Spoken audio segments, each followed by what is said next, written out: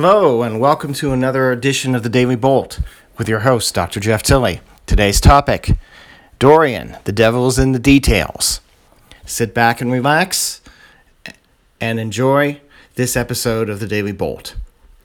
So it is Monday morning. It is Labor Day 2019, and Hurricane Dorian has now spent 13 hours with its eye basically traveling roughly along the northern coast of Grand Bahama Island, which is not a huge island.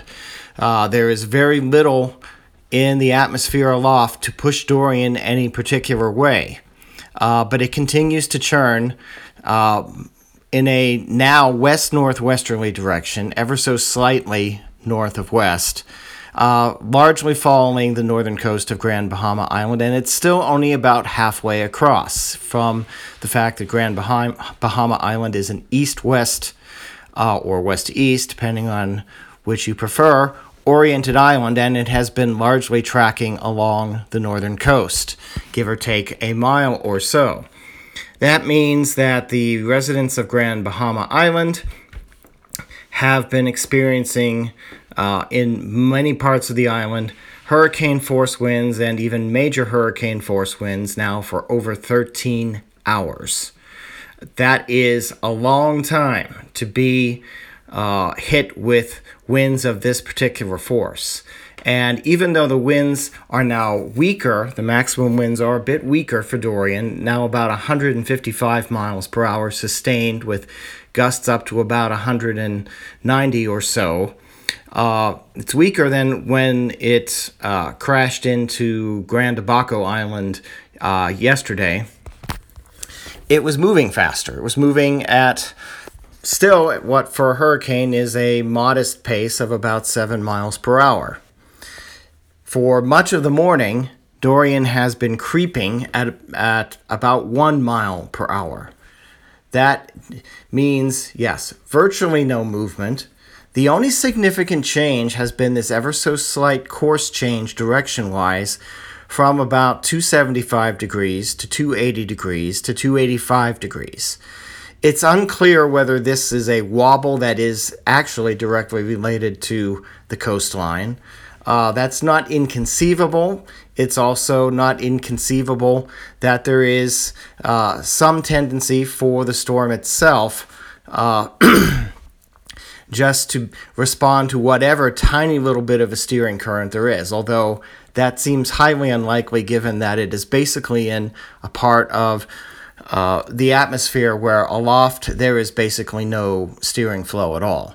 And so it could be just simply tied to the coastline, with the storm trying to maximize its conversion of energy from potential energy to kinetic energy, with the heat energy from the ocean underneath being the main source. That's an interesting research question that will be answered in the future. The question is now, what happens next? That's still a very interesting question, and this almost stall of Dorian over the Grand Bahama Island is an interesting factor. It now has prompted some of the numerical models, which I've taken a look at this morning, to pull Dorian away from quite such a close approach to the U.S. southeast coast. Getting to a fairly close approach of the eastern Florida coast, then staying a little bit farther away from the coast as recurvature occurs until it gets to the vicinity of the North Carolina coast, which juts out quite far eastward into the Atlantic compared to the states farther south, and there might be a landfall on the North Carolina Outer Banks.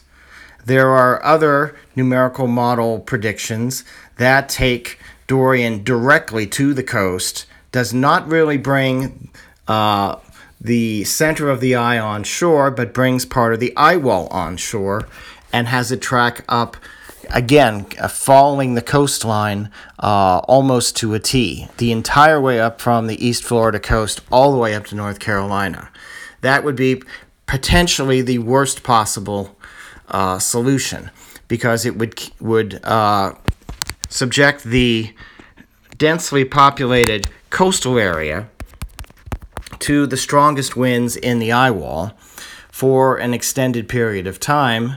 It would also bring the strongest storm surge up ahead of it, as the east winds from the hurricane help to drive water westward and northward, and provide for an extended period of storm surge.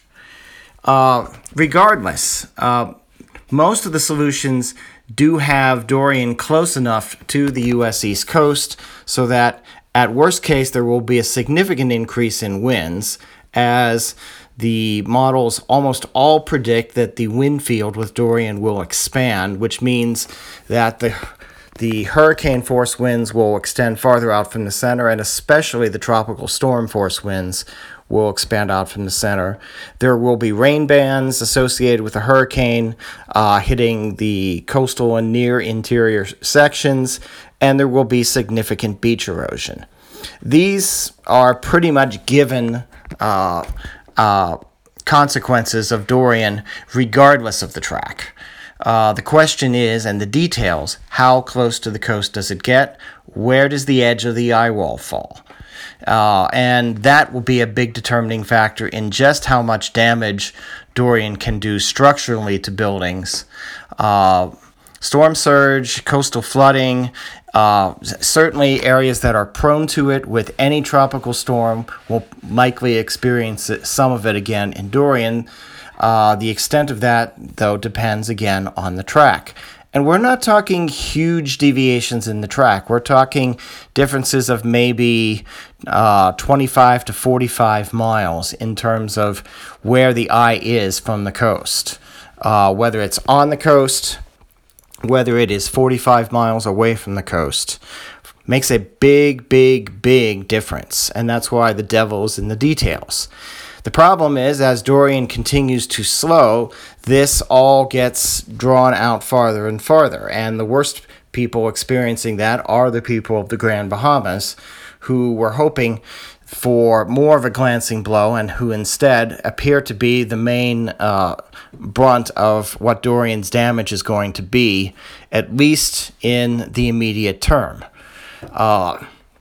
There are no signs of Dorian picking up a lot of speed anytime soon, so it's going to continue to spend the rest of the day today crawling along the north coast, eventually breaking off. The coast actually turns a little bit to the southeast, about 10-15 miles from where Dorian's center is now, and so the center will eventually get back over open water for a period of time. And by that point, an approaching weather system from the north and west that's really going to be affecting much of the eastern U.S. may start to provide a little bit of an impetus for Dorian to move a little bit faster.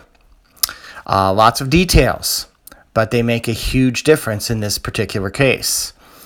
And we'll keep our eye on Dorian as the next days unfold. But we're going to be talking about Dorian, it looks like, for several more days. And just not to let you folks in the Pacific think that we're not paying attention to you, yes, I am aware that there is a strong tropical storm, Juliet, that formed a couple days ago off the coast of Mexico. It is due to strengthen into a hurricane today and head out more into the open eastern Pacific. Perhaps down the road it could prove to be a threat to Hawaii by the end of the week. But at this point in time, it's too early to tell if Juliet's going to do anything more than just be a hazard to the shipping lanes. That's all for today's Daily Bolt. I'm Dr. Jeff Tilley. Good night, good morning, good afternoon, depending on when you're hearing this, and God bless.